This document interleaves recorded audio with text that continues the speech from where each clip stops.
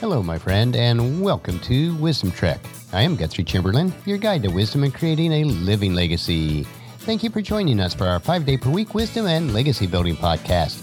Today is day 916 of our trek, and it is Wisdom Wednesday. Creating a biblical worldview is important to have a proper perspective of today's current events. To establish a biblical worldview, it is required that you also have a proper understanding of God's Word. Especially in our Western cultures, we do not fully understand the Scriptures from the mindset and the cultures of the authors. In order to help us all have a better understanding of some of the more obscure passages of God's words, we are investing Wisdom Wednesdays reviewing a series of essays from one of today's most prominent Hebrew scholars, Dr. Michael S. Heiser.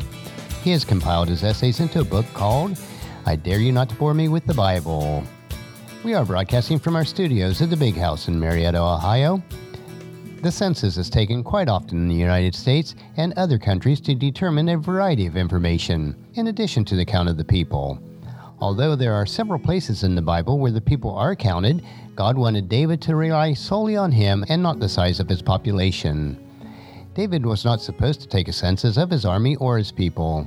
Today's essay explores an interesting topic, which is the 1003 BC census. Was it from God or from Satan? One of the more vexing problems in the Old Testament is how do we parse the parallel accounts of 1 Chronicles chapters 21 verses 1 through 17 and 2 Samuel chapter 24 verses 1 through 25. So I'm going to read the first two verses of each of those chapters. First, from 1 Chronicles chapter 21 verses 1 and 2. Satan rose up against Israel and caused David to take a census of the people of Israel. So David said to Joab, the commander of the army, "Take a census of all the people of Israel, from Beersheba in the south to Dan in the north, and bring me a report so that I may know how many there are." And now from 2 Samuel chapter 24 verses 1 and 2. Once again the anger of the Lord burned against Israel, and he caused David to harm them by taking a census. "Go and count the people of Israel and Judah," the Lord told him. So the king said to Joab, the commander of his armies, "Take a census of all the tribes of Israel, from Dan in the north to Beersheba in the south, so that I may know how many people there are." These two accounts are nearly identical, except for one glaring disparity. The Chronicles version has Satan as David's instigator, while 2 Samuel names Yahweh, the God of Israel, as the provocator. The Chronicles account noted that David's act was evil in the sight of the Lord, but this line is omitted in 2 Samuel. Both accounts have God posing 3 punishments before David, but David leaves those decisions to the Lord. The angel of Yahweh executes a plague on the land in both versions. The two accounts are contradictory. The options for the resolution are somewhat disconcerting. If we want to blame Satan, we must identify Yahweh as Satan. The reverse strategy requires the identity of Satan with the sovereign Yahweh. If Satan can somehow be removed from this picture, then we are faced with the fact that Yahweh incited David to do something and then punished him for doing so. Is there any way out of this mess? The solution is surprisingly straightforward. In the Old Testament, the Hebrew word for Satan is not a proper personal name. This is because the definite article in Hebrew, or the word the, is nearly always attached to it. Like English, Hebrew does not permit a definite article to be paired with a proper personal name. Like I don't call myself the Guthrie. The noun Satan paired with the definite article simply means the adversary. There is only a handful of places in the Hebrew Bible where the Satan is not preceded with a definite article. 1 Chronicles chapter 21 verse 1 is one of them, and thus many interpreters see this as a rare instance of being known as Satan appearing in the Old Testament. If this is the case, though, we have a blatant contradiction. But there is a better explanation. The only other place in the Old Testament where Satan lacks a definite article is the term used in the divine figure in Numbers chapter 22, verse 22, where we read that the angel of Yahweh stood in the way of Balaam and his donkey as the adversary, or it could be referred to as Satan.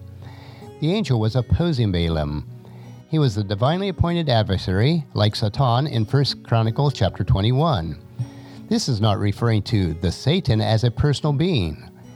The connection between the word Satan, meaning an adversary, and the angel of Yahweh is crucial to the understanding the discrepancy between 1 Chronicles chapter 21 verse 1 and 2 Samuel chapter 24 verse 1.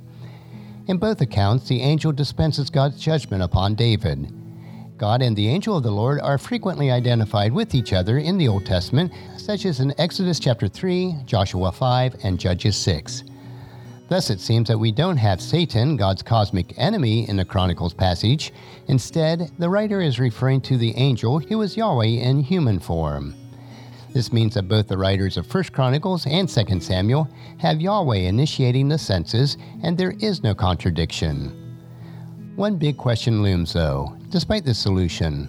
Why would Yahweh incite David to do something and then would later punish him? Both accounts begin with saying Yahweh was very angry at Israel, not specifically David. Yahweh chose to use David as his instrument of judgment against the nation, similar to the way he would use Nebuchadnezzar centuries later. As the Babylonian king, he was still accountable for his actions, as was David in this passage. Judgment and its means both belong to the Lord, but human agents are still accountable. Sometimes as humans, it is hard for us to reconcile. In times like this, I am brought to Isaiah chapter 55, verse 8. My thoughts are nothing like your thoughts, says the Lord, and my ways are far above anything you can imagine. Well, that's a wrap for today's essay. Next Wisdom Wednesday, we will continue in the Old Testament as we look at Dr. Heiser's next essay called Cooking the Books. I believe that you'll find this another interesting topic to consider as we build our biblical worldview. Tomorrow we will continue with our 3-minute humor nugget that will provide you with a bit of cheer, which will help you to lighten up and live a rich and satisfying life. So encourage your friends and family to join us, and then come along with us tomorrow for another day of Wisdom Trek, Creating a Legacy. If you'd like to listen to any of the past 915 treks or read the Wisdom Journal, they are all available at wisdom-trek.com. I encourage you to subscribe to Apple Podcasts or Google Podcasts so that each day's trek will be downloaded to you automatically. And thank you so much for allowing me to be your guide, your mentor, but most importantly, I am your friend, as I serve you through the Wisdom Trek podcast and journal. And as we take this trek of life together, let us always live abundantly, love unconditionally, listen intentionally, learn continuously, lend to others generously, lead with integrity, and then leave a living legacy each day. I am Guthrie Chamberlain, reminding you to keep moving forward, enjoy your journey, and then create a great day every day. See you tomorrow.